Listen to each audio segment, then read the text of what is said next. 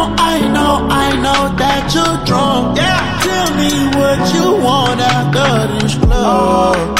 You know you're nasty. Don't move right in my house and call a taxi. I'm picky with my women, I'm deciding. Call me to your crib and I'm sliding. I'm picky with my women, I'm deciding. Call me to your crib and I'm sliding. First things first, let me get that introduction. We on the long road to self-destruction. You was so in love, you weren't gonna tell me nothing. Let me get this clear, cause I had no idea. I feel like I did too much. Let's get all y'all. Yeah, I need all y'all. I feel like I did too much. Hey, what's going on, everybody? Welcome to another episode of the Film Room Files. It's your boy Zebby, aka Rojet Lifer, and I'm with my guy Ish, aka Izzy DMV. That intro got me hyped, man. Yeah, that was a great choice. Oh. I love it. That's a good choice, bro. That's in case you don't know, that's No Idea by Don Toliver. Jack Boys. Are you into? I never asked you about Don Toliver. Are you into him? I like that song. I'm not gonna say I'm into his music. All of his, yeah. I never checked for him before. I know this from TikTok. I'm just gonna keep it real. Yeah, it got popping on TikTok, but I mean, his music is really like melodic like this, and he has a very unique voice too. Oh, nice. So that's why I mess with him. But go ahead. No, I'm gonna have to give him a spin. But yeah, let me get this out the way real quick. Today is Saturday. It's May 29th. This is episode number 31. It's me and Izzy DMV in the stew right now. Yes, sir. Saeed hasn't come in just yet. I know we've been having a lot of guests lately, but today we're going to keep it strictly NBA. I don't think we're even going to get to do any NFL talk. So if you're looking for NFL talk, you may be a little disappointed. We may have something. I don't know if there's anything there. But this seems like it's probably just going to be a quick update on the playoffs. Yeah, lots of NBA games that took place. And as we're recording, we're actually watching the Jazz and the Grizzlies. That game is 55-44. 52-42. My bad. I'm going off the you're ahead. The website. I'm a little bit ahead. Okay. Sorry. So at least we know the Jazz get a 3 here. So we had a couple of games today. How should we do this? Should we go over the games that we didn't cover just yet first? Because there was 2 games now, today and yesterday, right? Yes. Yeah, we can do that. But we can start off asking, because I know last time Ali gave us a lot of music that came out. Oh, yeah. That we didn't listen to. So I know that we were talking about Kodak for a second before we started this pod. So let me ask you, Zebby, what have you been listening to? Oh, man. So after the last podcast with you and Ali, I definitely pulled up a couple of different joints. Mm-hmm. I downloaded Son of a Gun, Key Glock, hey. the Dumb and Dumber 2, Young Dolph, and Key Glock, Haitian Boy Kodak Black. So I just kind of been going through those 3. Nice. Yep. How about you? I just I only got the chance to bump the new Benny the Butcher. It was Benny and it's another artist. It's a new song? No, it's a whole album. It's like a collab album. Let me get the name. How am I not hip to this? I'm going to download this right now. Yeah, Trust the Sopranos. It's Benny the Butcher and 38 Special. 38 Special is a really dope rapper. I like his music. So I was bumping that. It had more of a... Oh, damn, this is the first time I've seen this genre on Apple Music. It got listed as hardcore rap. That's the first time I've ever seen that, like, genre listing. I don't think that's accurate, to be honest with you, but we move. But yeah, Trust the Sopranos. There's even one song that samples the Sopranos, a speech between Paulie and Tony. So I think you'll enjoy that too. Yeah, I just downloaded it. If they have hardcore rap as a genre, they better put mumble rap. Nah, I need to see that. Nah. Trust the Sopranos was the only thing that I got to. I still got to get to the 42 Doug, and I want to get to the Kodak Black. I did listen to 42, actually, now that I think about it. Mm-hmm. And then I just passed. Okay. I don't know why. Like, I didn't feel that vibe on that.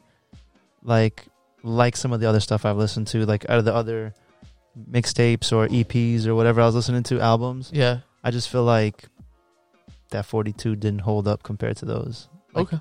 I would have much rather listened to the other ones, should I say. But you never know. You might, like, I might go back to it. You know, like sometimes you listen to an album and then it's just, it doesn't really resonate that first listen. You got to go through it again. True, yeah. There's a few that's like that for me. Man, I was bumping J. Cole in the gym. Oh, nice. Bro, I don't know why. I got super hyped and motivated. And I was just going through some stuff that was giving me anxiety throughout the week. And then when I went to the gym and I listened to that J. Cole, it just like everything, all that anxiety, all the worries, everything just went out the window. Nice. It was like a really dope listen. I don't know. It was just some like I've really like honed in on the lyrics. Like before I was kind of listening to like the beats, the flow, the delivery. But during my lifting session, I was really honing in on the lyrics. And I was like, man, this is some like go-getter type music, you know? Yeah. It reminded me of like Jay-Z type music. It's just straight. I don't know. It was really dope. It's just that straight, like, go out there, be a go-getter type music. Yeah. I feel like the Kodak joint I listened to, Yeah. I didn't really like it on the first listen. I had to give it another listen, and then that's when I started finding songs that I like. Yeah. Yeah, I like Kodak a lot. And, I mean, to be honest with you, bro, I feel like he's really influential on this new era of rap music. Oh, yeah. So, yeah, he's definitely, like, one of those artists you definitely got to listen to. I mean, if Glock, what's that dude's name? Glock 9? Are you hip to Glock 9? Nah. Or Melly, if they didn't get hemmed up, if they were out and about right now making music, Yeah. I feel like you would see it even more. Yeah. Because those two, I feel like definitely have some trace of like Kodak influenced music. Yeah. That was a nice 3. Yeah, the score is 60-49 for the Utah and Memphis game. Now, real quick, before I'm sorry, my Go bad. ahead. You were talking about the gym. You saying you were stressed out. Do you want to share with us what's been stressing you out, Izzy DMV? just just out here owing people money. Not loan sharks or anything, but Whoa. universities got to pay off some universities and stuff. So, but luckily some things looked up for me. I had my side business kind of really paying out for me too. My man Izzy said owing people money. I said,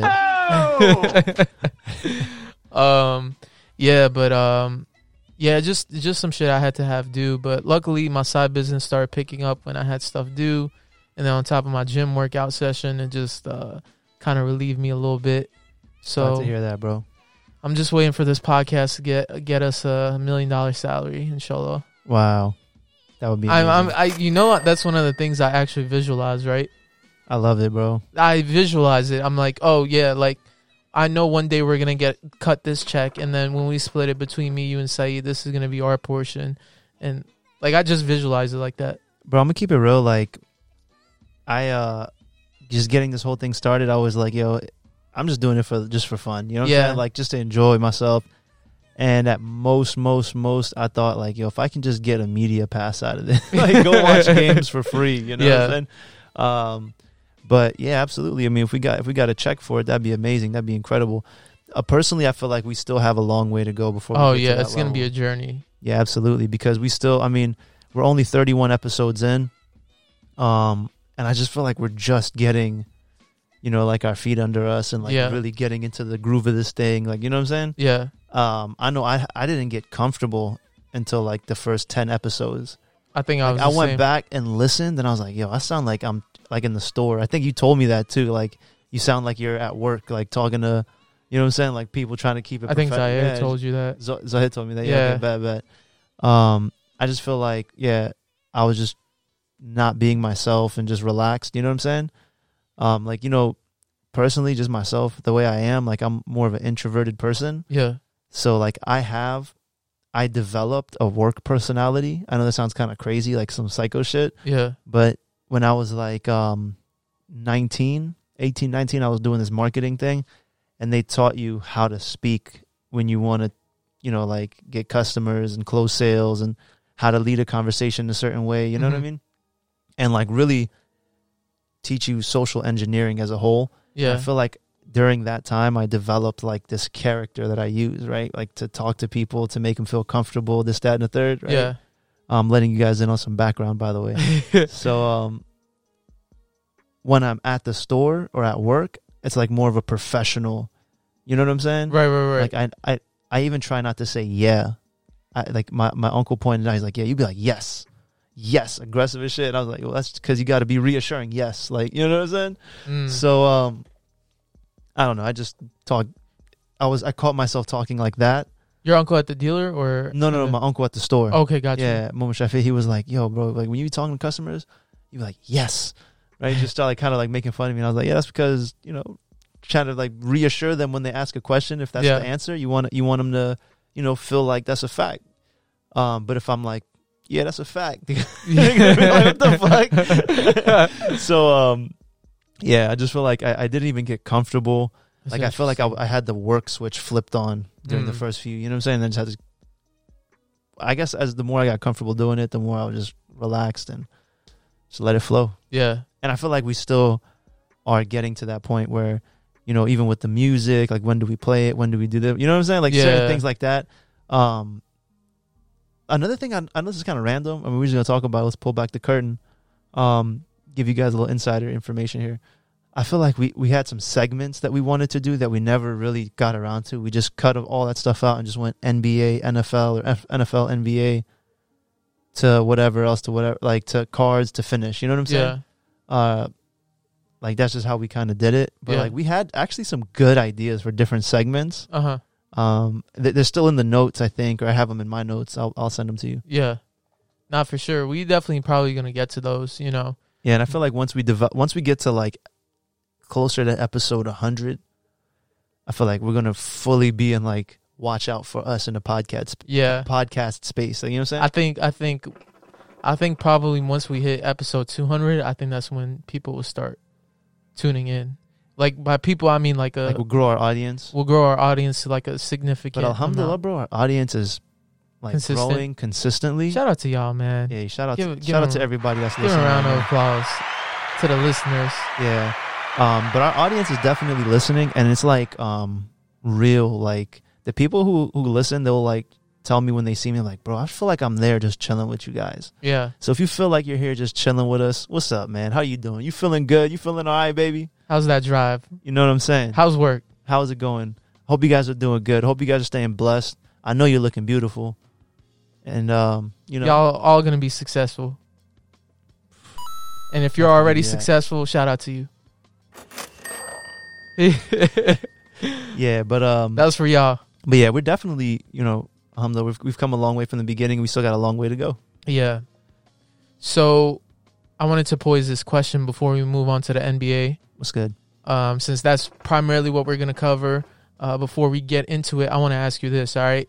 So Complex put out a question saying, who's on the Mount Rushmore, the fourth spot on the Mount Rushmore of hip-hop? I was thinking of that. That's so crazy. Oh, dope. So Complex pretty much had J. Cole, Drake, and Kendrick, right? On the Mount Rushmore. Yep. And then it had a fourth place and a question mark. LeBron tweeted, and he said, it's Future Hendrix. Future Hendrix, I saw that. So who do you put there? Now, this is probably the requirements I'm going to have to say is someone that has a skill set and also the commercial success as well. So someone who has reached an audience and at the same time has a good skill set. Yeah. Absolutely. It's not just like that. I'm not gonna lie. Like, first and foremost, I disagreed with LeBron. I felt like Future was nowhere near that. For real? Yeah, because. Oh, that's spicy. Yeah, I'm gonna just keep it real. Like, no shots, no nothing. Like, I just feel like he's not there because it's not his style. Like, he has a different lane. Like, those three guys are in a different lane than Future. Future is definitely very influential. Yeah. Right. He's very original. Yeah. Right. We've seen how many Future carbon copies are out in the game right now. Yeah. And I feel like he does have a presence in terms of just like outside of hip hop too, right? Mm-hmm. Like people, you know, it's like a wide audience. It's not like a niche type of music, right? It's like everybody is vibing to it, right? Like it's not hardcore rap or whatever. You know what I'm saying? And like these three, I feel like it's kind of similar to that. Yeah. But then the one thing that I don't see is elite caliber lyricism. These three guys that we just named, Jay-Z, Kendrick Lamar, and J. Cole. They I are. mean Drake. Oh, Drake. Yeah. Drake was in there. Yeah, it was Drake because I'm guessing I thought you it's said Jay-Z. No, it was Drake. I might have misspoken. J. Cole and Kendrick, pretty much the guys from the blog era that came up in the blog era. Got you. So Drake, Yeah, Kendrick, and J. Cole. J. Cole. So it has All to be three of somebody them? from their era. All three of them elite level lyricists. Yeah, You know what I'm saying? So I feel like it's gotta be someone that also has that, and I don't feel like Future is an elite level lyricist. fair enough. So I'll give you my answer because I'm sitting here thinking about it. I'll give you, even though it's not really his generation, but he completely redid his career at the same time in this era. Who? Push. Oh my goodness. He That's has what's to be up, there bro. because he completely. I love that. He I love that you became, said that. That's not who I was thinking, but I love that you said that. because think about it, right? He completely turned solo in 2011, 2012. He put out amazing mixtapes, amazing albums. He's had the commercial success. People know his verses on Mercy, on You God Flow. He's got his hits as well. He had one of the biggest moments with Drake, that whole like battle between him and Drake. So if you look at his credentials, everything he's been through, I think he's up there. A runner-up I was also thinking of, like honorable mention, I would put someone who's commercially there, lyrically there, like has that all-around package. I would probably put A$AP as well. A$AP Rocky. Because I don't think you can deny, like when he first came, he just had... But I feel like A$AP Rocky, the reason I couldn't put A$AP Rocky there, as much as I fuck with A$AP Rocky, is the consistency isn't there. Like his album-wise, or... Yeah, albums-wise and just in general, like these guys are putting out, I would say putting out music more frequently. Even though J. Cole did go on a hiatus for a while, and we could be seeing something very similar with A$AP Rocky. Maybe this is a different conversation a year from now. I just feel like I wouldn't put him there. Fair enough. And you know what's crazy? I thought it was Jay-Z there. So my answer was going to be 50. If Jay's there, it's got to be 50. Because commercial-wise, commercial success, lyricism. Yeah. Oh, I mean, this guy, you got to admit, 50 Cent is relevant as fuck all the time. Yeah. Right? Like, his social media skills are there. You know what I'm saying? He probably dropped I would go as far as to say that Get Rich or Die Trying is probably like the Illmatic of the 2000s. I would say that, because what other album would you say had that much of an impact In the 2000s? in the 2000s? I mean, I can't name any. Not and like that's Get Rich or banger Die after Trying. banger after banger. Absolutely. So, I think this is going to be all the rappers from the blog era, which is why I mentioned A$AP, which is why I brought up Pusha T. Another mention you could have, another case is definitely, I think Big Sean could be up there. Even though some people, he's very, like, when it comes to, like, he's the public underrated as opinion. fuck. He's underrated, but when it comes to public opinion, people either love him or really hate him, But I think there's no denying he's had the commercial success. I mean, he's had the hits. He's, but I also think lyrically he's definitely stood his own. You know what I'm saying? Like, one of the moments I remember where Big Sean really stood out to me lyrically was when he had that Control verse. And he really held his own. Like, of course, Kendrick took over the show. You remember that verse? Yeah, of course. Yeah. But, I mean, Big Sean's verse was really nice. And then on the Good Music stuff, he was really rapping his ass off. And then Dark Sky Paradise was amazing. I mean, that was a really good album. I don't care what anybody says. That's a great album. And he was at the top of his game there, and the production was amazing. And, he comes out with singles here and there that's really good. And he can tap into a lot of different styles. So, I don't know. I think, like I said, I would probably go Pusha T, and then honorable mentions probably going to be A$AP and Big Sean for me. It's so funny because there's a couple of people that I had in mind. I'm just going through like lists of rappers just to see if I forgot To refresh anybody. your mind, yeah. No, I mean, sometimes they're just not in the forefront of your thoughts. You know what I'm saying? Yeah. I would have to say, bro, like somebody that has the commercial success, who has the lyrical ability, though I guess like you can say that he doesn't use it the way he used to. You know what I'm saying? His lane is different, which is kind of why I would throw him there. It's weird because I'm conflicted between two, but I'm just gonna go with this one just to be a little spicy. I'm gonna say Wiz. I'm gonna say Wiz Khalifa, and then the honorable mention is not even an honorable mention. Like you could also just pull Wiz and put Wayne, but Wayne also had that like issue with his But Wayne wouldn't be paperwork. from this era. He wouldn't be from this era, absolutely. The only reason But I mentioned I feel Pusha like T. he's relevant still, though.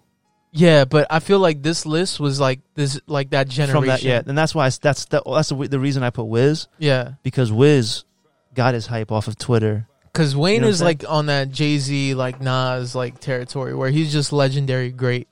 You know what I'm saying? I feel like he would be one under them. I mean, personally. yeah, but I mean, Wayne's career is amazing. His Yeah, absolutely. But career one, is- like I feel like one is like early '90s. It started. Another one really started early 2000s, like a decade later. yeah, but this is from like what I gathered from this was from like 2010 and on, like whose era it's been, or even 2009 and on. And I think it's undeniably like Drake, J. Cole, and Kendrick. You know, they're the undeniable ones. I mean, you could also say, shit. I mean, me being super biased, if I could be biased for a second, I would say Schoolboy Q. That's one of my favorite rappers. But he doesn't have that commercial success. Oh, come on, bro. Not compared to a Wiz Khalifa, bro. Like I'm talking about. Yeah, bro, but Wiz Khalifa does songs with like, you know, he'll do like the Fast and Furious soundtrack and stuff. Exactly. Right, That's- he's relevant in popular culture. But so is Q. Not compared to Wiz, bro. If, Uh, I'll tell you what, if we got 100 people together and we asked them, do you know Wiz?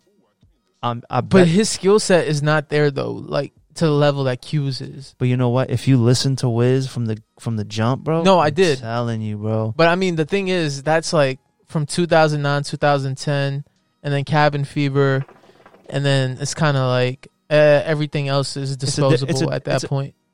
I wouldn't say it's a different vibe.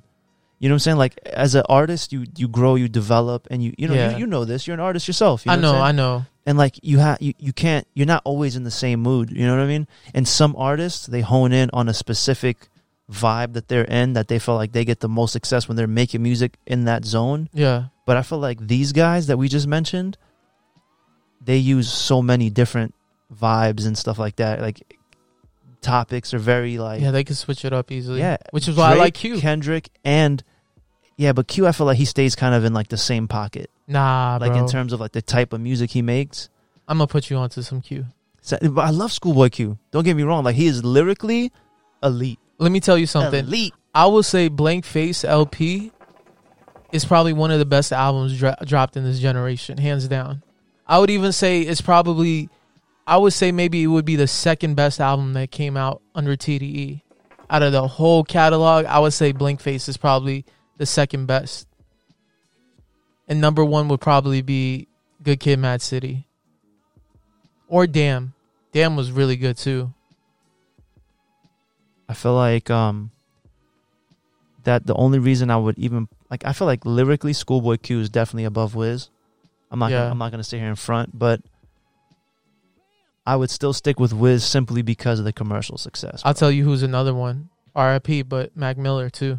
You know, I was thinking Mac Miller. Yeah. Um, He got more underground near the end, near like the yeah, later in his career. He was like, fuck Absolutely. all this commercial shit, and then he just became like this monster lyrical.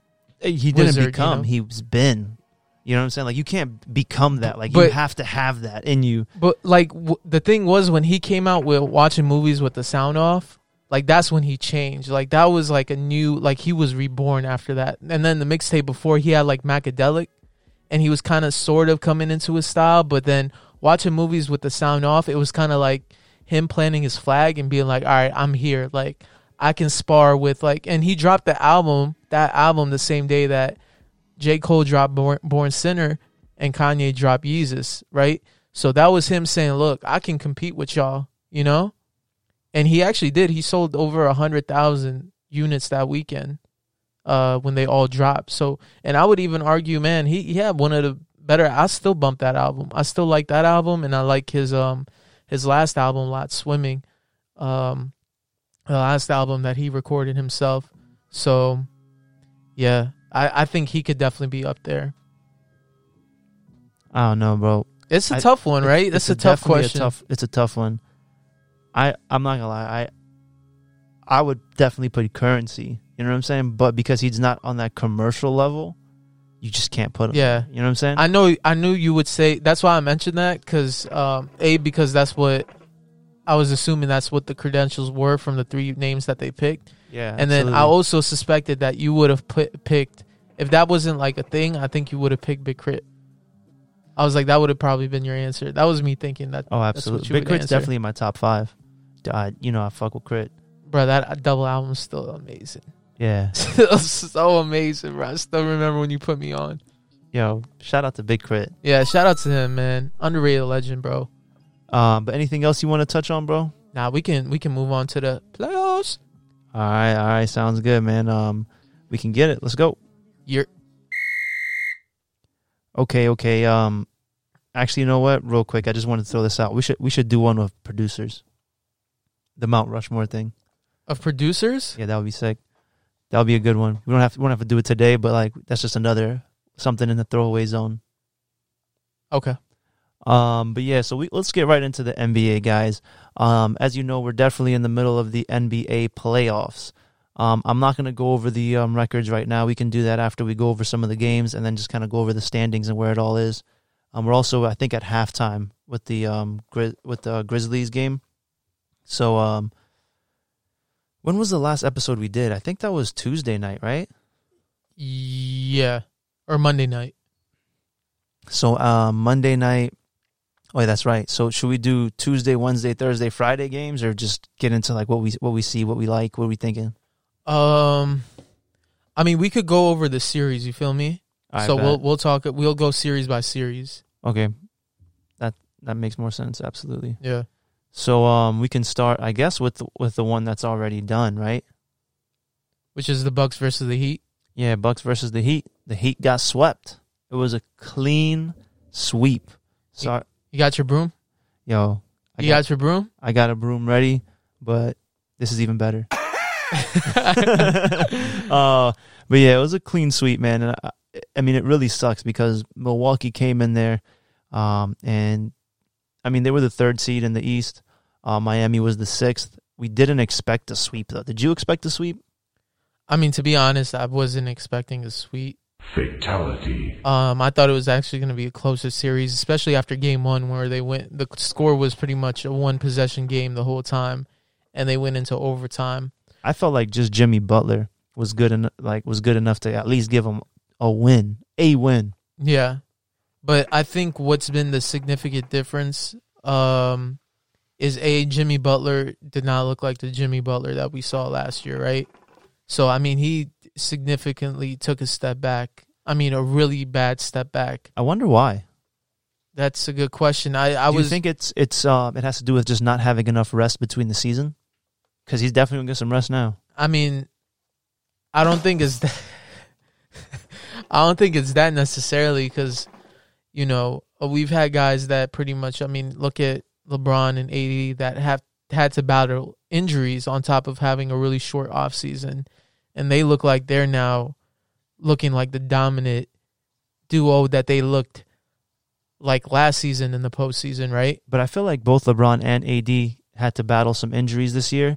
So they did get that rest they needed. Maybe. Versus Jimmy Butler, who's really just been But he was out a couple of games this season. He was kind of on and off the court. I mean, just like typical woes of a season. But I feel like it wasn't like LeBron or AD where he had a long hiatus throughout the year. Like those two at least missed 20 games apiece. At least. I mean, it has to be, right?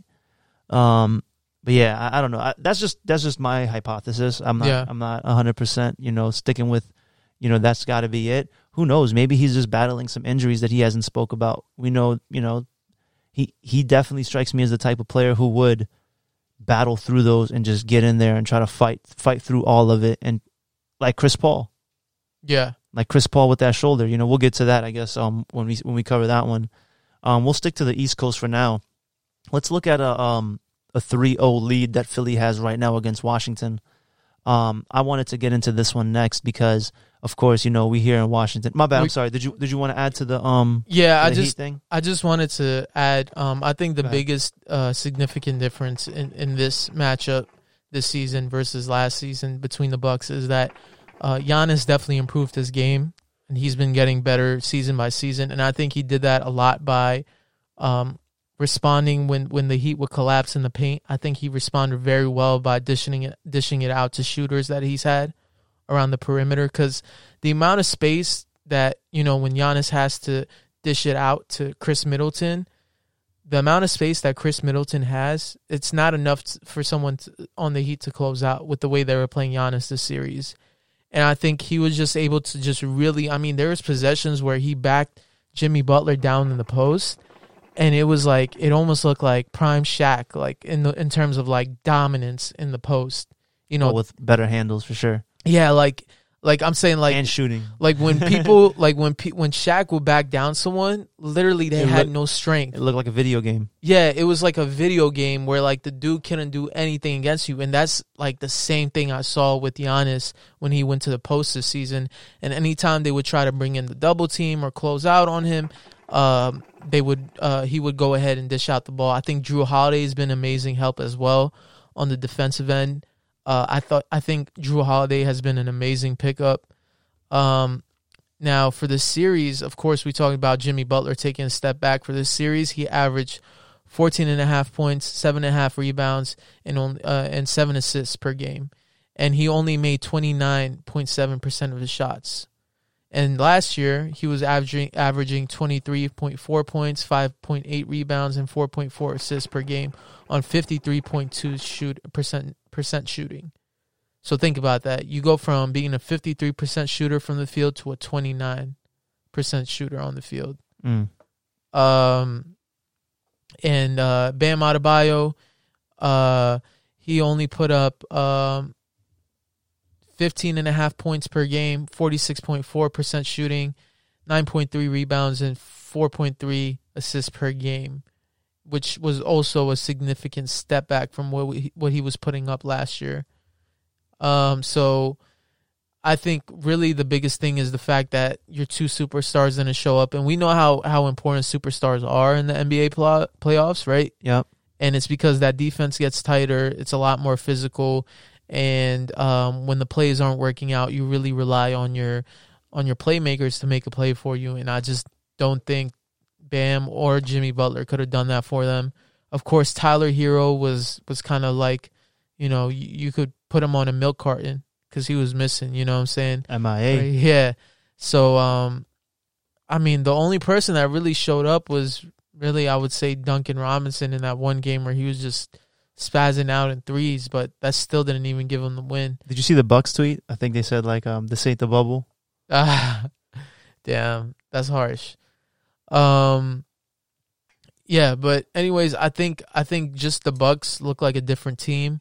It's going to be interesting to see how they match up with the different teams in the playoffs. Do you know which team? I know you had the little Oh yeah, I got it right here. Who chart open. Yeah, next? who are they going to play? Like, which winner are they going to play of They're going to play the winner of Brooklyn and Boston. So more than likely, I'm going to go ahead and say Brooklyn is going to win that. So it's going to be really interesting to see them match up with Brooklyn. So I guess we can get right into Brooklyn and Boston then. We'll do Philly after. Boston actually took a game today. Yeah, that was earlier today. Surprisingly, right? Yep. Was it, game 4 is going to be tomorrow? Is that right? Okay, so then they're playing a back-to-back? No, this game must have been yesterday then. Yeah, it was yesterday because the Mavs played yesterday as well. Yep. Yesterday was Saturday. No, sorry, just kidding. Today's Saturday. I wish they gave more time in between games. Yeah, so so I could watch every game. Yeah, yesterday was 125 to 119. The Celtics took that. Yep. And I know that what's the kid's name? Tatum went off. Yeah. My man he dropped a 50 piece on him. Yeah. That's incredible. And I said it I think maybe 2-3 podcasts ago. I said that, if if the Celtics are going to win any games this series, it's going to have to come off a Jason Tatum 50-piece. Of course. And now they won one off a Jason Tatum 50-piece. Yes, sir. So with that matchup specifically, when I was watching it, I noticed that the Brooklyn Nets took a really early lead in the first quarter, and it kind of looked like that game was kind of gearing towards the Celtics getting swept, and it just looked like the series was definitely 100% going to be over. Now it's kind of looking like 80 to 90%. So the biggest thing that stood out to me throughout the game, I noticed that Jason Tatum was specifically looking to switch on to Kyrie. And he was looking for that switch constantly. And then once he got that switch, he would work on Kyrie the whole time.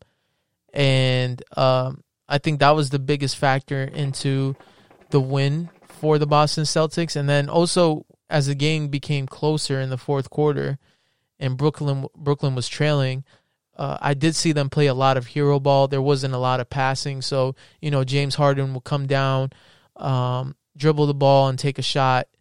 And miss it, or KD did the same thing. He would come down, try dribble, take a shot. So there wasn't no passing going on, no plays being set. It was kind of like, all right, I'm gonna dribble, pull up, and hopefully nail this 3-pointer in your face. But none of those shots went down, and ultimately Brooklyn ended up going out with the W in that one. I still think the series is probably more likely than over. I think Brooklyn is going to bounce back. I think they have too much offensive talent, too much power, too much, superstar ability. So I think, that series is probably, even though Boston won, is more than likely over. I wish Kyrie went off in Boston. I know he had a underwhelming game in Boston, but hopefully next one, I hope he goes off on him, drops a 40-piece. Yeah, we're gonna have to see. I definitely think that Brooklyn's got this. I mean, I don't think Boston's got what it takes, which sucks because in the beginning of the year we definitely had Boston as a contender, and I didn't expect them to be in the 7th seed, to be honest. Yeah. And then let's look to get into Washington and Philly. Philly was the number 1 seed, and the Wiz were number 8. Right now, Philly's leading that series 3-0. They seem to be dominating the Wizards. I think they won by like 30 points earlier today. They had the 1 o'clock game, I believe. Mm-hmm. What did you see in that? I mean, just in general in that whole series. Is there anything specific that you wanted to touch? I just noticed that Russ is MIA right now. Yeah, I mean, he played in Game 3.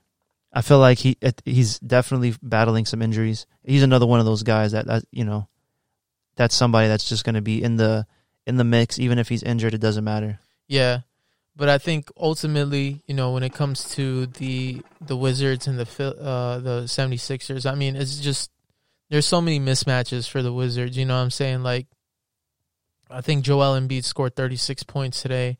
Had about 14. He had 14 rebounds, if I'm not mistaken. Like, it's just there's nothing you can do. You know what I'm saying? Like Ben Simmons, like the defense he plays. And if you look at the Wizards role players, I mean, they're not playoff caliber role players. They're not going to step up on the playoffs. And the defensive game plan, I mean, what defensive game plan? Yeah. they don't play any defense. No, I was just saying the defensive game plan for the 76ers. For the 76ers is just so elite in terms of how they guard Bradley Beal and the way they trap him and the way they can play off Russell Westbrook also helps open up their defense as well. Yep. So, yeah, I think we might have to get our brooms out for this series as well. You would think that you would think that Russ is actually gonna put down a trip dub on him at least one game, and Bradley Beal could put up a 40-piece, 50-piece, and at least scoop up one game. But they just don't have anybody in that like number 5 spot. That's a lot of talent on that team. Tobias Harris. And Tobias Harris is another problem, bro. They Seth can't stop Curry. him. Yep, Seth Curry is a problem. Danny Green is starting to go off. Dwight Howard comes in as a backup, gives you good energy plays off the bench. It's just, it's too much talent, and there's no answers for that talent. But yeah, I think I would say the biggest issue right now is they have no 5, bro. Thomas Bryant is injured for the whole year, so he's been out for a while. And they got that new guy Gafford, but he seems to always be in foul trouble. So I just feel like they just don't have that help. Yeah. You're gonna need somebody that's a stretch 5 at least. Yep. To put you in a position to compete, and they don't have anybody. I mean, Lopez seems to have one. He's a one-trick pony right now. He's got that little hook shot, and when that's not working for him, he's not there. He's unreliable. You got Len, who's completely unreliable. Each one of them is getting between, I would say, like 15 to 21 minutes a game, and huge defensive liabilities against probably the best big man in the NBA. 100%. So they stand no chance at all. And yeah, I think quite possibly this could be a sweep, especially if Russ doesn't show up. And then, is there anything you want to add, or should we keep rolling to the next one? I think that's it for the Wizards. So after the last pod, the Hawks were up 1-0 against the Knicks. The Knicks ended up taking one and losing one. So we won one in the Garden and lost one in Atlanta. This seems to be a really chippy series. A lot of back and forth. We're seeing what's his name? My man Ice Trae Young. Yep. Trae Young. I'm saying my man, but really he's a bitch. And fuck that guy because we're going against him right now. But we're seeing him just really embrace this role as a villain, bro. It's incredible. He's turning into a star, man. He's showing up when it matters in the playoffs. Absolutely. To see such a young guy, bro. Just somebody else who I see on that level, bro, as well, is John Morant. We can get into that as well a little bit later after the game. Yeah. They're still in the third quarter. But, man, like, other than those two guys, at that age, in that age group that's right now in the NBA, you don't really see anybody else that's really putting a team on their back the way these guys do. But, of course, it takes a team to win. It's not one person's going to win. But, man, what a talented player who not just physically but mentally just stays cool and gets the job done. Yeah. But shout out to my motherfucking Knicks. My Knickerbockers, man. It feels good to be talking playoffs about the Knicks. Of course, Julius Randle seems to be the key component, in this whole situation. If he can have a good game, the Knicks are obviously they're having a good game in total. But when he's not on, it seems like the whole team is off. D Rose. D Rose is being consistent as fuck, which is also really good to see. It's so funny because I was talking to Shafi about Kevin Knox, and I was thinking about him and Frank Ntilikina and how these guys that are first round draft picks, are in the last 5 years are just completely irrelevant to our team right now. They don't even play. You saw what happened to Frank Ntilikina in like the last possession of the Hawks game and that first game when the Hawks won. Excuse me. But other than that, I mean, these guys are completely invisible.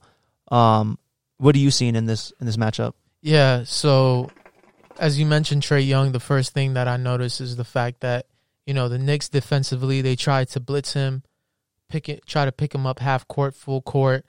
Tried double teaming him, trying to shade him in different directions. Got extra physical with him, bodied him up. But there's that term. That's great defense, but that's better offense, and that's kind of like the thing that's been going on with Trae Young. And obviously, like one of the things that I wasn't expecting that I'm seeing in this series is the physicality from the Hawks on the defensive end. Like Nate McMillan has done a great job in like getting this team to be really physical, because I don't really consider Bogdanović a really physical defensive player, but this series he's been able to like body up his assignments. Clint Capella has been pretty good at the rim, and then offensively the Hawks have been just really sharp. I mean, when the defensive collapses on Trae Young driving, I mean Clint Capella is right there cutting through the dunker's lane and jumping up for an alley-oop or for an easy dish for a dunk. And when the defense collapses again for Trae Young, he's there to kick it out to Bogdanović that hits like an open three.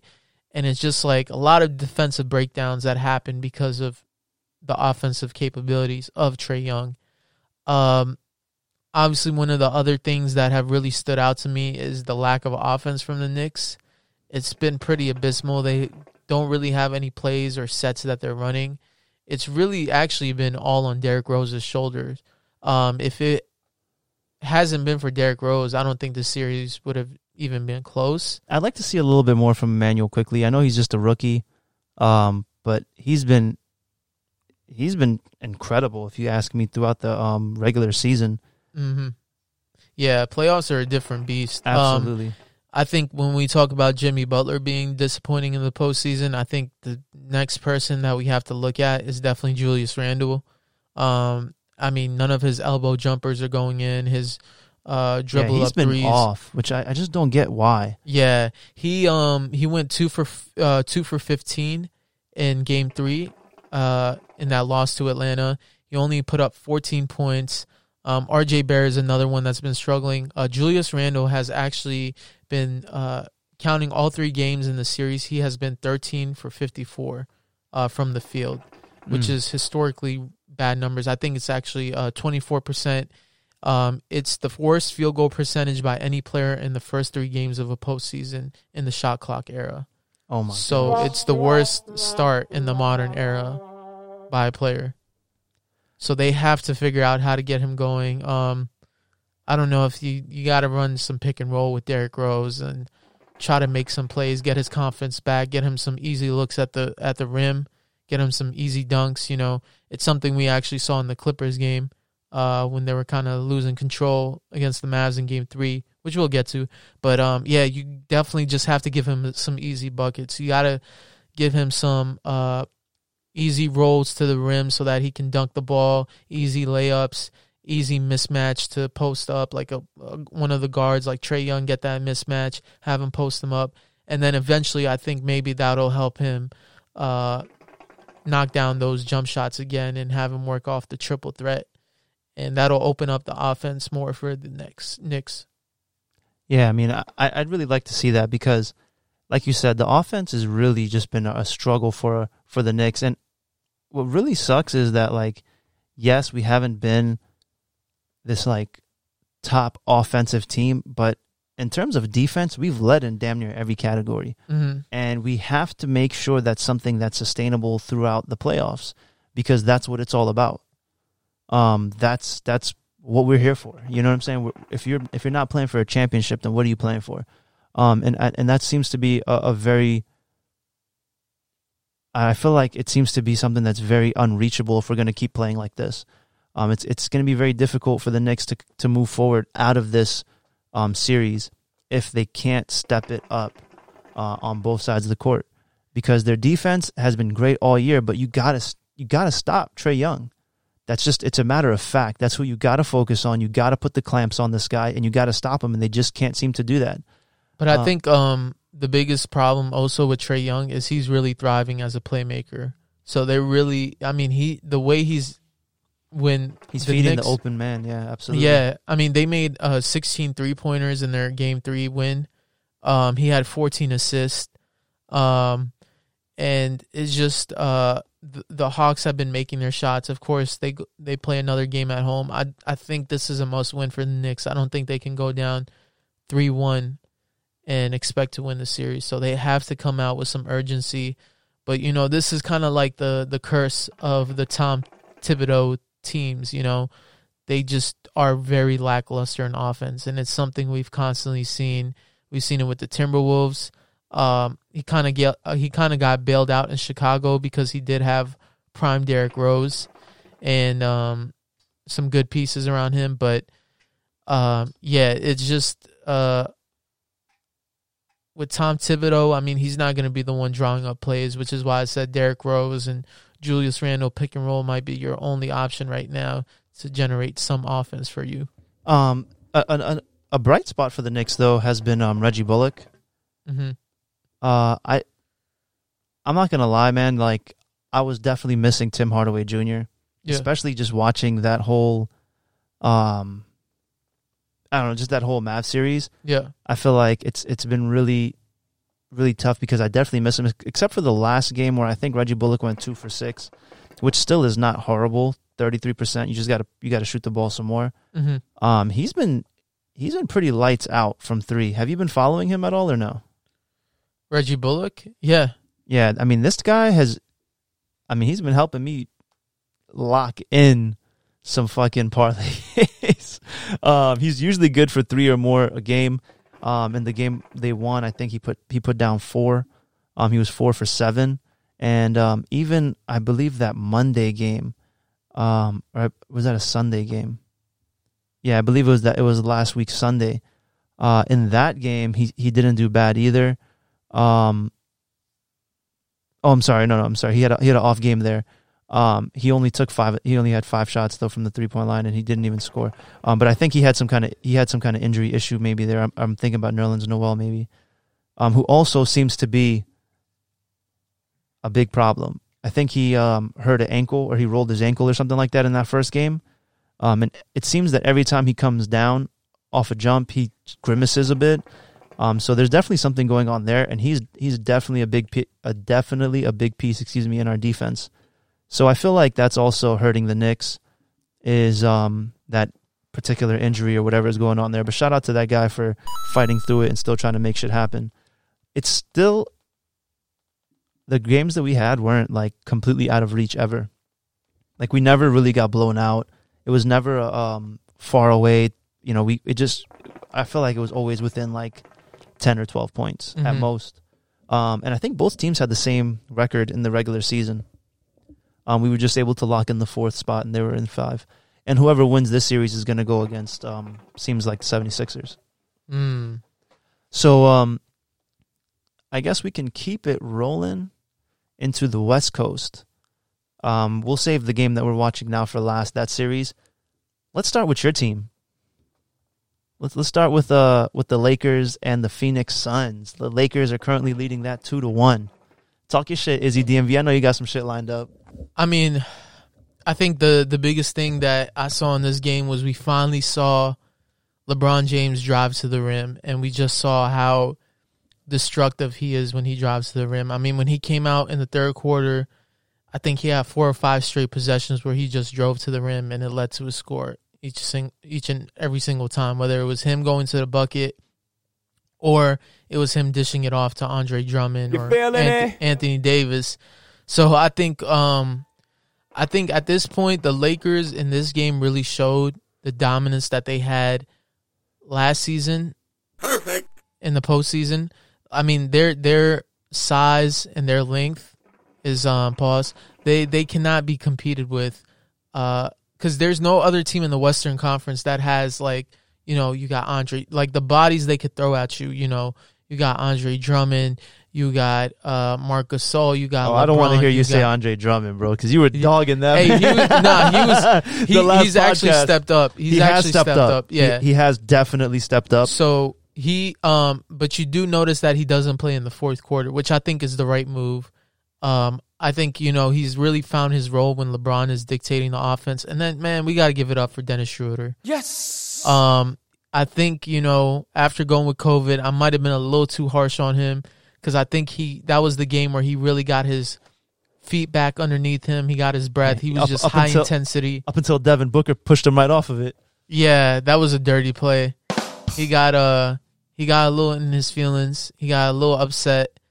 And, Chris Paul got upset after the game, trying to blame the refs. And what the fuck is that about? Like, you're looking at... Did you watch him look at the Jumbotron after? Like, what happened there? Motherfucker, you pushed the shit out of him. In midair. Yeah, that's crazy. That could, like, really injure a player. Bro, that could be devastating to his career. I mean, that's just... He was definitely in his feelings. Yeah, he was in his feelings. They're really bitter and salty. And then, of course, Chris Paul in the post-game conference, he pretty much blamed the referee. He said that he's 0-11 when that specific referee is officiating the game. Ooh, damn! I'm pretty sure, bro. Saying some shit like that is gonna hit him in the pockets, bro. Yeah, he's probably gonna see a nice little letter from Adam Silver. But look, man, the way the Lakers played, that was not on the referees. I mean, the referees is not the ones giving you a 15-point, 17-point, 19-point deficit. The referees aren't the ones that is letting LeBron James get in the paint with just ease.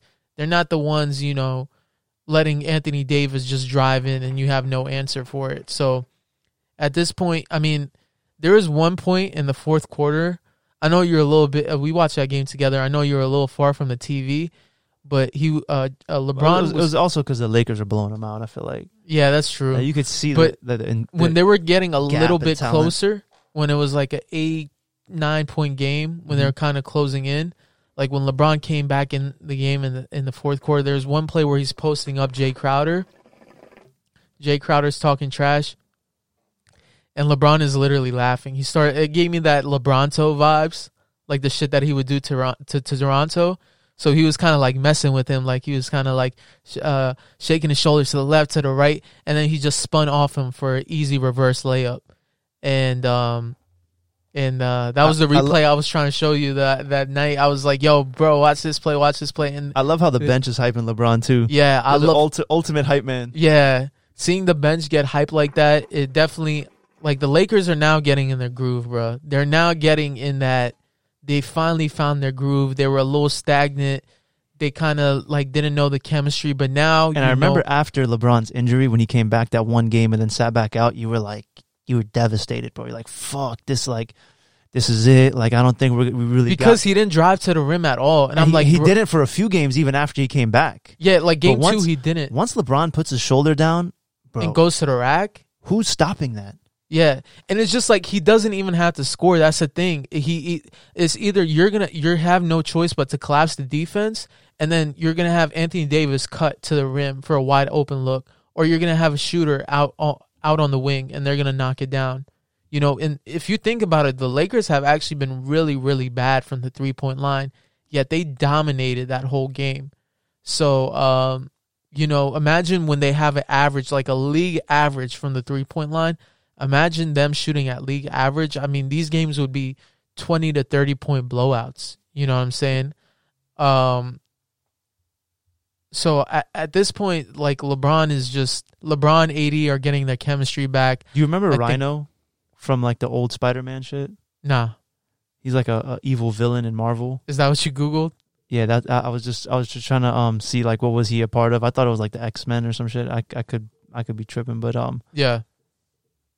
That Bama would just bust through the fucking walls in the middle of you would be chilling and bow, this man busting and just try to kill it. That's LeBron. You can't even stop him with a brick wall. He's just gonna run right through it. You saw that smile? Come on now. That smile, the back down, the little shimmy, and then fuck off of me. Up, under, give me some English. Easy money. Come on now. That was one of my favorite LeBron plays. Just the smile before the play too. Like the way he's smiling, bro. I just love it. And then this is the angle where you can see the bench. Yeah, the bench is just fully bought in, and they do the whole fadeaway with him. look at the men jumping up with him as he goes for the layup. Nah, but when he hit the fadeaway, that's what I was thinking about. They do the whole fadeaway with him. Oh, yeah. Yeah, that was funny as shit. I can't lie. I would be salty as hell. Yeah, so I think, you know, this game gave me a lot of confidence, bro. You know, KCP did have an injury. The MRI came back negative. Yeah, I think he's got a bruised knee. He's still uncertain. Yeah. They're unsure if he's going to play for Game 4. Yeah, I was really scared that it was going to be a playoff-ending injury because, you know, he is even when he's not scoring, he's a great hustler. He gets to the loose balls and the rebounds very well, and he plays good defense. So, I'm glad it's nothing serious, and I hope he comes back soon and healthy. But I think, you know, hopefully, if things go right, I hope this is a situation where it's Lakers in 5. What do you think about the Nuggets and the Trailblazers? The Blazers actually just tied that series earlier today, winning by 20 points, 115-95, Game 4. Yeah,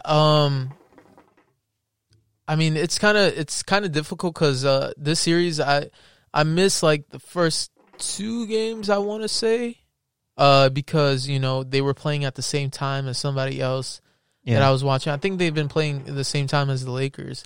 But I think with the Nuggets, I mean, this is kind of a back and forth series. The Portland, from what I've personally been seeing, they don't have any resistance on the defensive end. Portland? Yeah. When they lost in Game 3, I mean, that was with them shooting a phenomenal percentage from the 3-point line. I can't remember the percentage off the top of my head, You know what I But- noticed about today's game? Dame Lillard puts in 31 minutes and scores 10 points.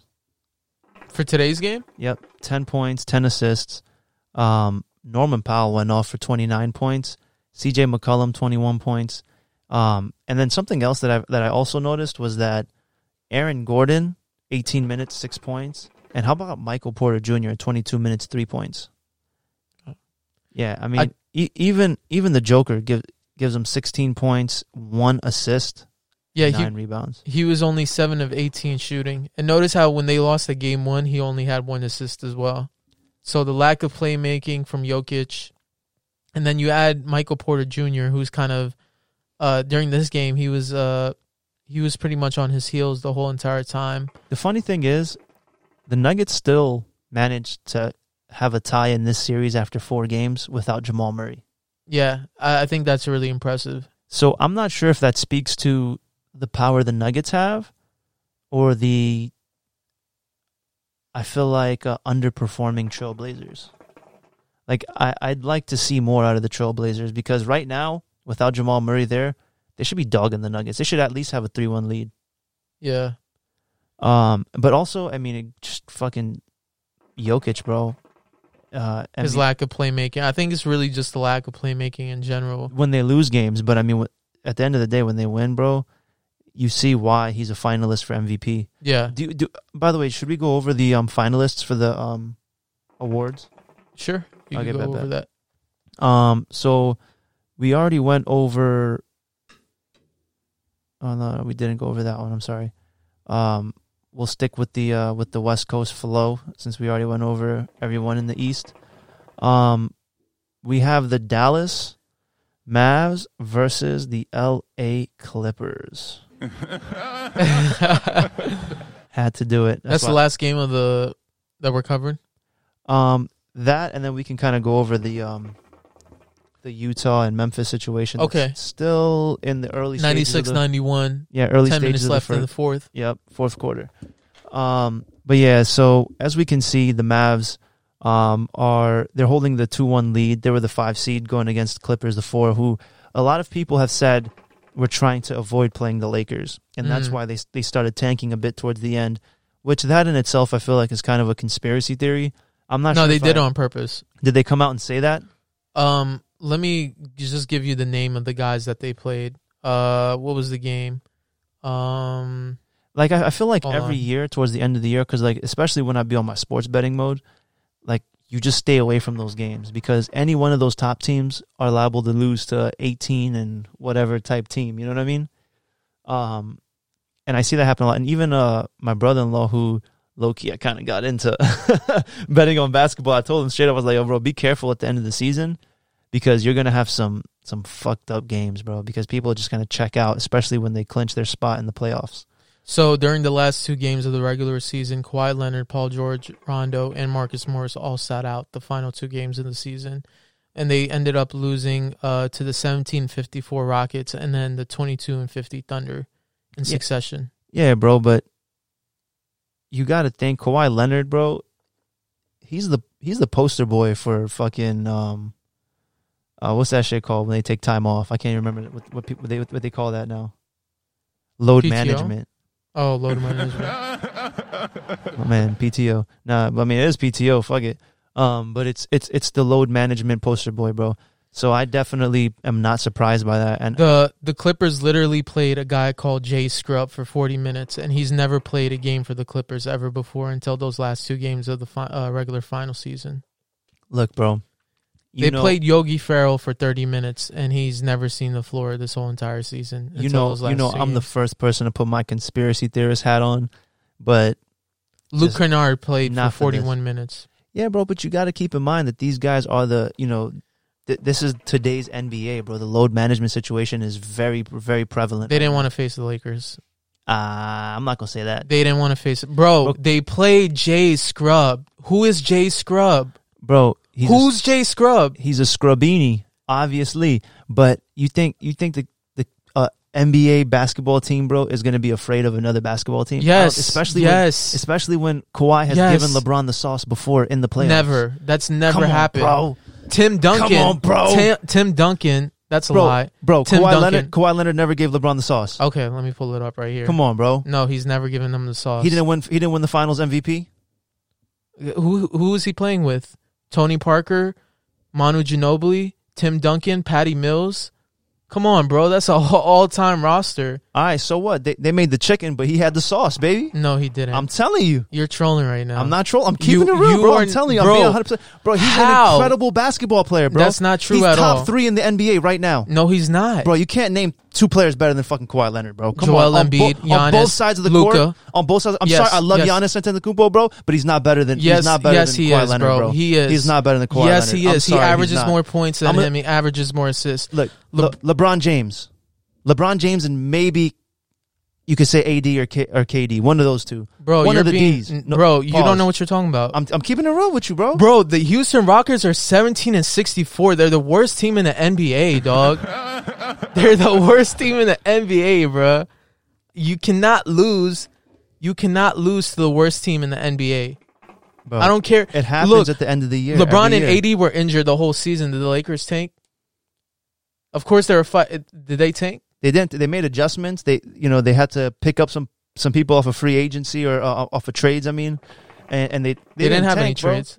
They didn't tank. They had a buyout, but no trades. Our buyout, okay. I mean, they were making adjustments and this, that, and the third, and they were trying different things. But I don't think they tanked, and I don't think the Clippers tanked. They definitely tanked. You lose to the Rockets, and you lose to the 2 worst teams in the NBA. It happens sorry. every year, bro. No, it does. It doesn't happen I'm back to telling back, you, and you don't bench all your best players. Maybe for not it. back to back. Maybe not back to back. Back to back. But the benching the players thing doesn't surprise me because it's this is the load management. This era, guy, bro. there's a guy named Daniel Oturu. My man is I can't naming the even- most random people. Bro, I kid you not. He had 37 minutes in the 117-112 loss to the Oklahoma City Thunder. They tanked, bro. It's Look. okay to admit it. They tanked because they didn't want to face the Lakers. All right, bro. At the end of the day, Let's talk about it. They at didn't the- want to face them. At the end of the day, it doesn't matter. Whether Chris they Broussard- tanked or not, they're gonna lose to the fucking Mavs. Chris Broussard said, an insider from the Clippers organization said it was totally true that the Clippers An tanked to avoid unnamed the source. Lakers. An unnamed source. So somebody that has an actual source, he works as he's an actual NBA unnamed journalist. source. Yeah, because you're not supposed to give out the source's names. If the Clippers find out who it is, what do you think they're going to do? They're going to fire the guy, of course. All right. Well, if you can't stand behind it, then you don't even need to That put it hap- out because anybody can have an unnamed source, bro. Bro, that happens all the time in the sports world. What are you talking about? That's what happened with Aaron Rodgers. How do you think people knew that Aaron Rodgers was unhappy? I know, but I'm just telling you because They say a source says this, a source says that. It's reliable information. look, If it's coming from a reliable person, at the end of the day, it's reliable information. but how do we know it's a reliable person? Because when has Michael Rappaport been wrong? Or I'm sorry, Ian Rappaport. Ian Rappaport. I'm not. I mean, I'm not talking about the Aaron Rodgers situation. I'm talking about this situation. I'm just saying in general, yeah.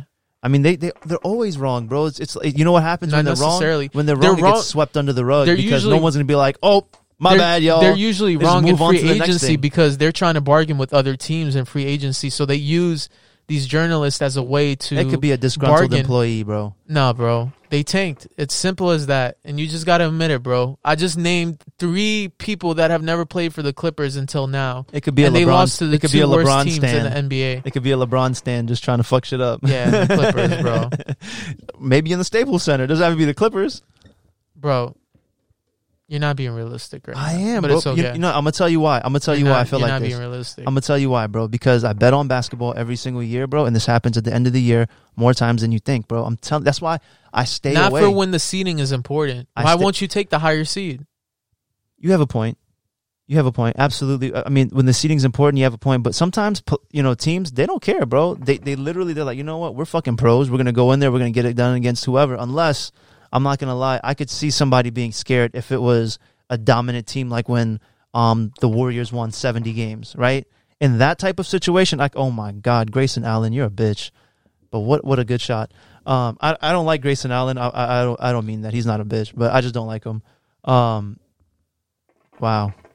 Against Rudy Gobert, take that body. Sorry.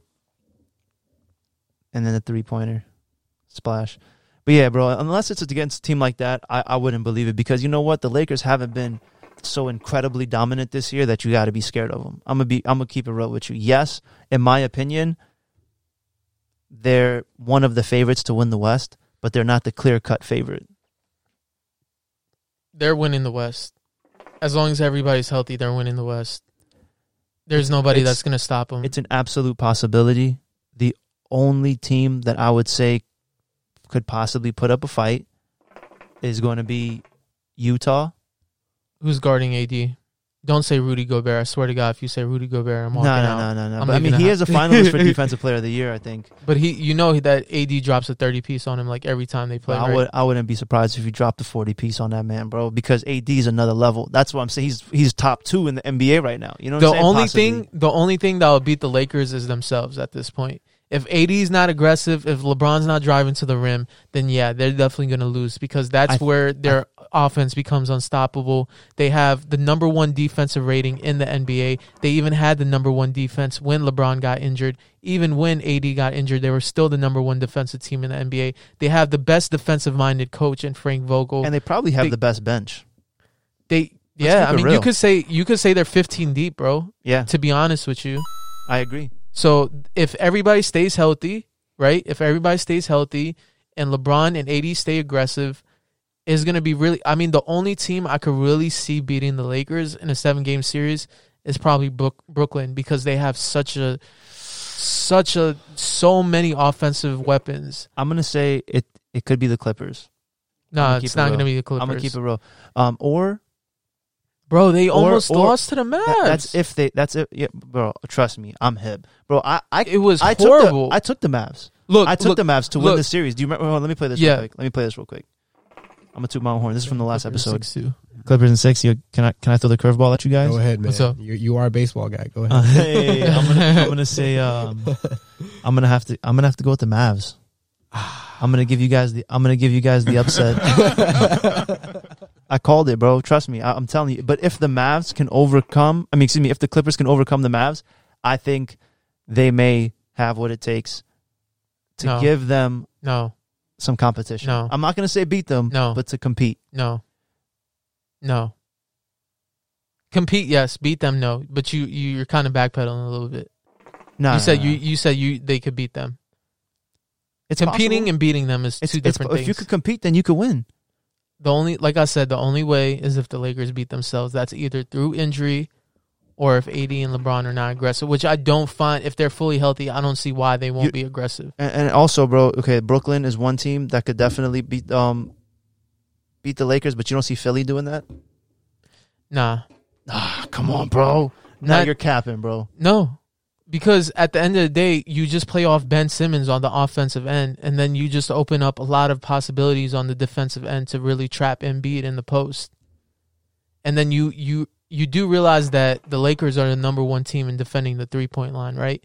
So every team shoots really bad against the Lakers from the 3-point line. So you're like, even if Embiid, dishes it out, the way that they play defense, it's not going to be. They're not going to have a clean, open look. They close out very well. They have very physical defenders. So, at the end of the day, man, I just don't... Like I said, the only team I could see really beating them in a 7-game series is Brooklyn.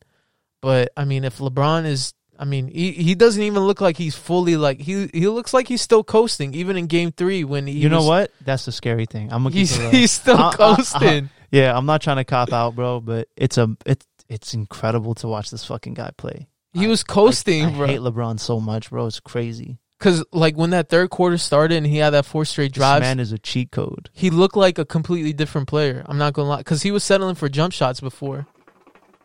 And then, the fadeaways that he hits now, bro. Adjusted his game so well to his age. It's really... It goes to show that he may very well not just be one of the best physically, but best mentally. And then that also, we've ever seen. One thing I'll say that Dennis has done really well, he's learned how to dish out the ball. Like when the defense collapses, he would just straight up take it and take a bad shot at the rim. What a role player that guy is, bro. Who, Dennis? Yeah. Yeah. He would take shots right at the rim and they would be contested, but now he dishes it off. And I hope you don't get me wrong. I'm not saying that the Lakers... Nah, don't backtrack now. No, I'm not saying... Stick to your words, coward. It's like, nah, I'm kidding. No, my man. No, I'm not saying that they're a bad team. I'm just saying that they're not a team that you're going to completely fear if you're another playoff basketball team, not the way that you would have a Golden State Warriors team after a 70+ win season. But I feel like we spent enough time on this, man. Just to Wait, let you I didn't guys comment know- on the game. Which game? The Mavs and Clippers series. Oh shit, we still on that? All right. So what do you think? Bro, the Mavs have no rim protection at all.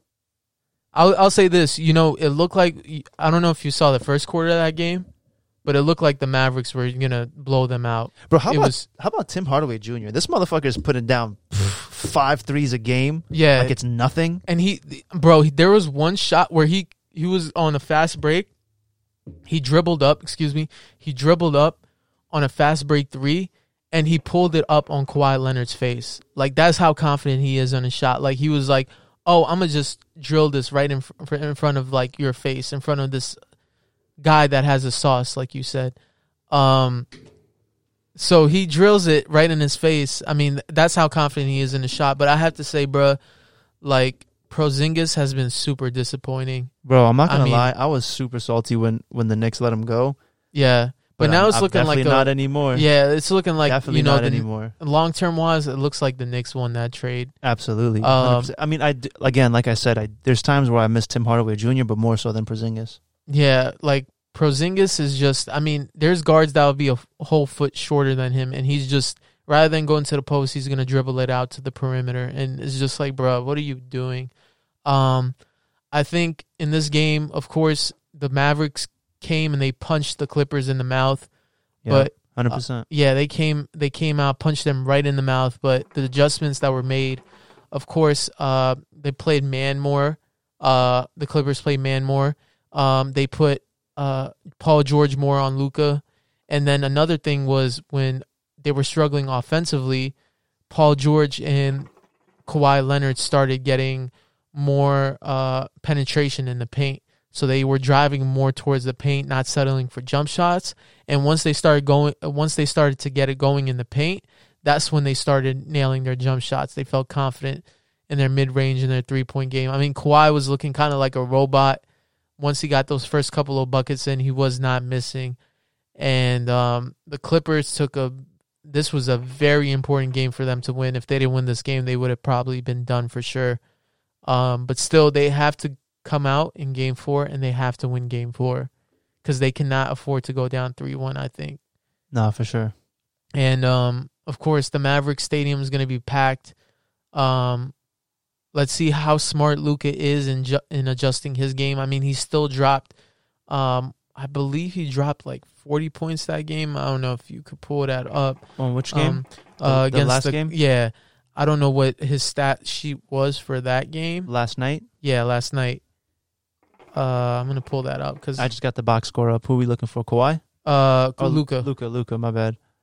Luka gave us 38 minutes, 44 points. 44 points. 9 assists, 9 rebounds. And how Fuck outta many turnovers did he have? He had 5 turnovers. Okay. Not as high as I thought it was. But Luka has also been surprisingly pretty good on the defensive end. I mean, 7 for 13 from 3-point land. yeah, but he's missing his free throws, which doesn't make sense to me. He's shooting like 60% from the line or something. Yo, that game he shot 53.8% from the line, which how do you do that? Yeah. So, yeah, that's another thing they got to improve. They got to improve their free throw shooting, and especially with Luka taking it to the rack as often as he does. But the key for the Mavericks, they have to get some rim protection. They have to figure out a way to really stop them at the rim, because when the Clippers can't hit it from the outside, they're going to start getting into the paint, get those easy looks, and then they'll feel more confident in taking those 3-point shots in their mid-range game, as we saw with Paul George and Kawhi Leonard. I think another big factor, bro, is going to have to be, even though he hustles on the rebound and just the offensive glass as well, they gotta limit Zubac's minutes, because it's just a bad time, because they switch Hunt and they get Zubac on Luka, and that's practically an automatic bucket. I think the Mavericks, what they need to do, they need to come out and really make the role players take those long range shots. that's what I would do if I was the Mavericks. I would do everything I can to stop Kawhi and Paul George from having the ball. And I would force them to take the outside shots. I would force them out of the paint as much as possible. And hopefully, that leads to a win for them. But, I mean, if the Clippers go in there and they beat the Mavericks, then, the momentum has shifted. And I don't really see the Mavericks, depending on how they lose. If it's the same way that they lost in Game 3, and they can't adjust, then I expect the Clippers to do the same thing for Game 5 and 6 to take the series. So let's get into a little bit of what we see right here with Utah and Memphis, as Donovan Mitchell just hits him with that little shake and bake with the 3-pointer. He's so lethal. Yeah, absolutely. So this series is really interesting because we have the number 1 seed going against the number 8 seed, and the series is tied 1-1. And tonight's game so far is neck and neck. I mean, it's 113 to 109 after that 3-point shot that Donovan Mitchell just made with about 3 minutes left to go in the fourth. This could go either way. I did put a team futures bet in that it was going to be Utah in 6. So let's see how that turns out. I think that bet's going to be good. But again, another young star that we see just really embracing this entire situation in the playoffs. Not exactly so much so as the role as the villain, like we're seeing out of Trae Young, but just another young guy that really puts his team on his back and does not fear big playoff minutes. Has got to be Ja Morant, bro. What do you see in this series, bro? Before I start off on the series, I just want to say RIP to Mark Eaton, who just passed away. He was legendary Utah Jazz player, played during the prime era of the Jazz with John Stockton and Karl Malone, 2-time NBA Defensive Player of the Year, and he was also a 1-time All-Star. So just want to say RIP and show my respects to him. As far as what I'm seeing in the series, of course, Game 1 was kind of an anomaly because we did have Donovan Mitchell. Just for whatever reason, last second, he was pulled out and listed as out, even though everybody expected him to play.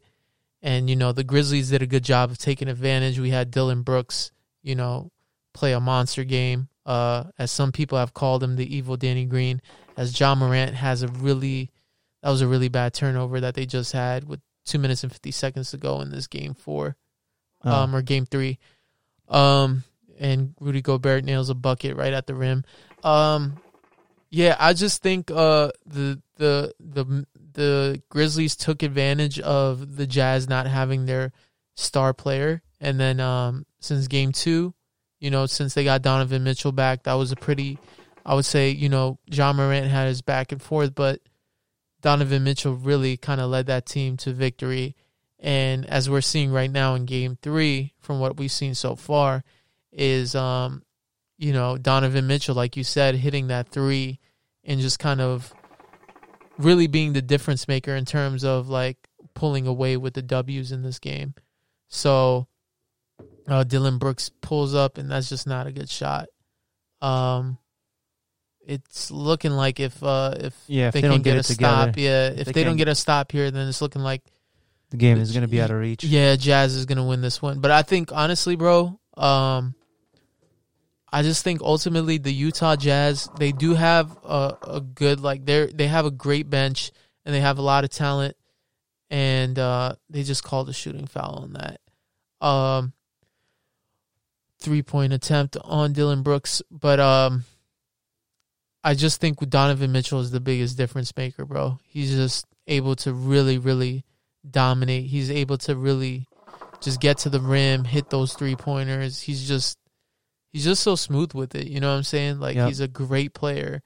And I don't think, as great as Ja Morant is and as great and young as this Memphis team is, I just don't think they can get it done. I think the Utah Jazz just has too much talent.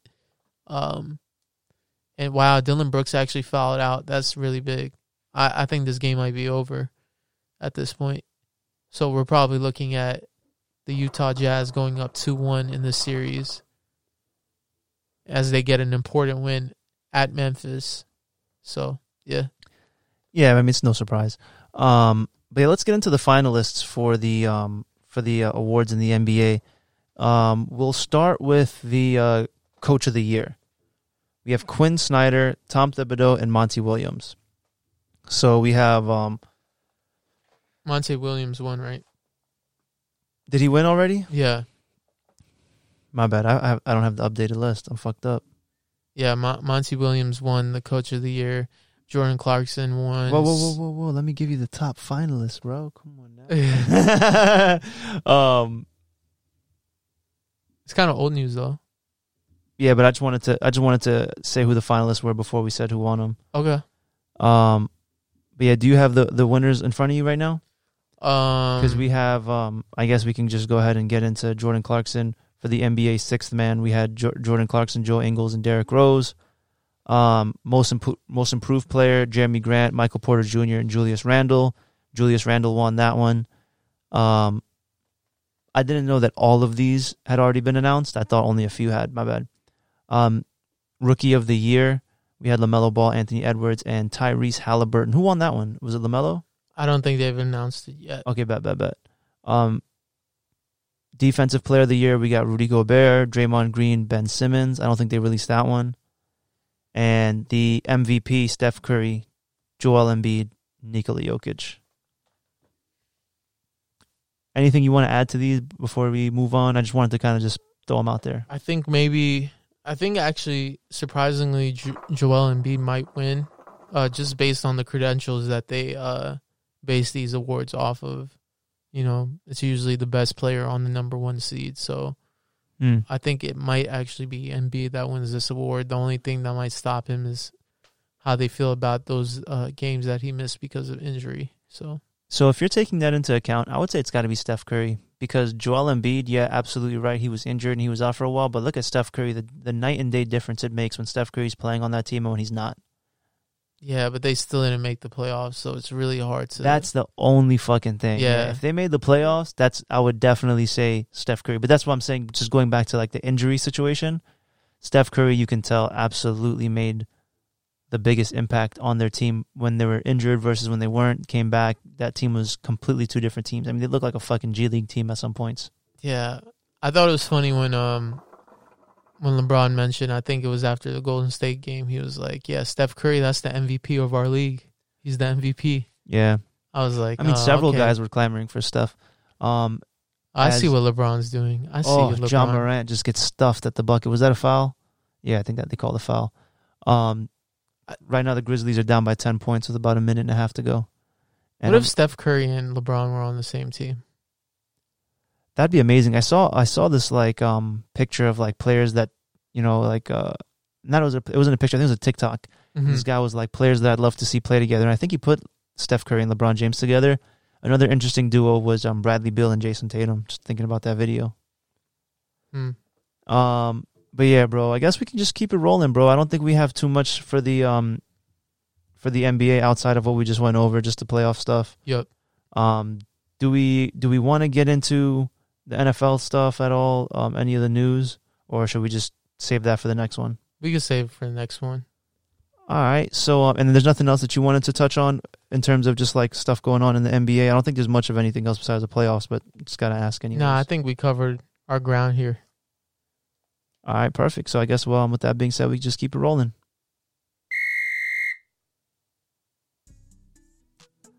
Okay, guys, another fantastic episode in the books, if you ask me. This one was a little bit shorter. We typically go for like that 2 hour mark. We're about an hour and a half in, which is actually still a little bit longer than I thought. Yeah. I thought we would probably just rip it for an hour. Yeah. But the intro did go a little bit longer too. Hey, I just want to shout you out for coming through after work and getting this pod in and making it happen, bro. Of course, bro. So it's what we signed up for, baby. Yeah. It don't matter, man. I'm not gonna lie. I was exhausted after work, bro. Damn. But at work, I anticipated that, this whole situation. So I had coffee and everything. Just got myself hyped up to go.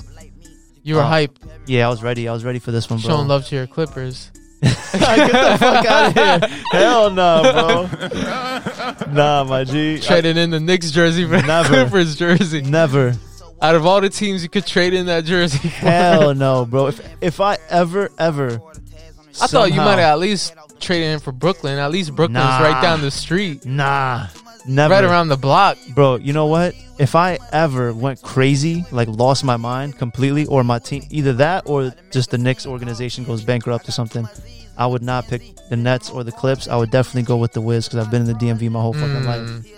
So if I never go with the easy option, bro. It's not about the Nets and the squad they got. Like so many of my uncles and my family that's from New York is like, oh yeah, then my second team's got to be the Nets now. Fuck the Nets, bro. I don't give a fuck about the Nets. Let's go, man. I've been in DMV my whole life, bro. I'm gonna stick with where I'm at. You know what I'm saying?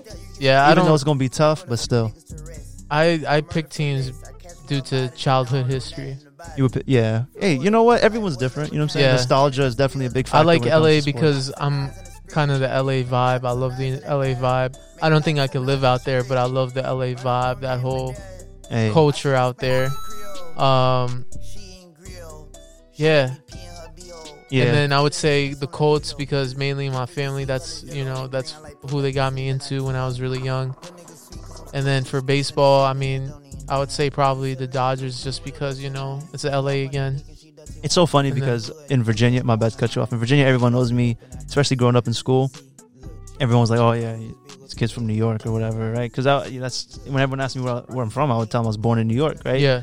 But it's not like I'm from New York. Like, I didn't live my whole childhood in New York. You know what I'm saying? Yeah. If anything, I'm more from Woodbridge because I've been my whole life in fucking Woodbridge. Yeah. But the reason I'm a fan of these teams is because my family, like just like you with the Colts, you know what I'm saying? Like, my whole family watched the Knicks, the Yankees, and the Giants, and that's just who I've always been a fan of. And if I had to add one more because of my family, it'd have to be the Rangers for hockey. But yeah, man, I appreciate everybody tuning in, man. Another great episode in the books. Shout out to y'all. Episode 31. Except the Clipper fans out there. I appreciate that compliment too, my man Izzy. Of course. Show me love, bro. But yeah, absolutely, man. I just had to hit it one time. Another great episode in the books, guys. We appreciate y'all tuning in. If you guys are listening, go ahead and take a screenshot right now. Share it on your social media. Yeah. Definitely subscribe to the pod and rate and review wherever you're listening. If you want to join in on the conversation, you can hit me up and we can somehow figure out a way to get you in on the show. Or definitely follow us on Instagram and Twitter at Film Room Files. If you want to send us a voice memo that we can play maybe with a question or something like that, you could always hit us up on Gmail, filmroomfiles@gmail.com. Anything you want to add, Izzy DMV? I'm just saying, bro, you out here looking like Steve Nash, looking like John Stockton, just dishing it out, just doing everything all at once. The point guard. Appreciate that, baby. You know that's what we do, man. No CP3. No I mean, I don't know, bro. No you slacking just, ever, bro. I like to think of myself as white chocolate. I like to. If I had to, I always compare myself to Tony Allen. Hey, I love that. Hey, you know what? We'll do the basketball players comparison one day. Like if we were basketball players. Oh, you did say Dame Lillard. Yeah, I put you on with Dame Lillard. Yeah, I can see that now because I produce and stuff, all that. Yeah. But guys, we appreciate y'all listening. We out. One love. Peace.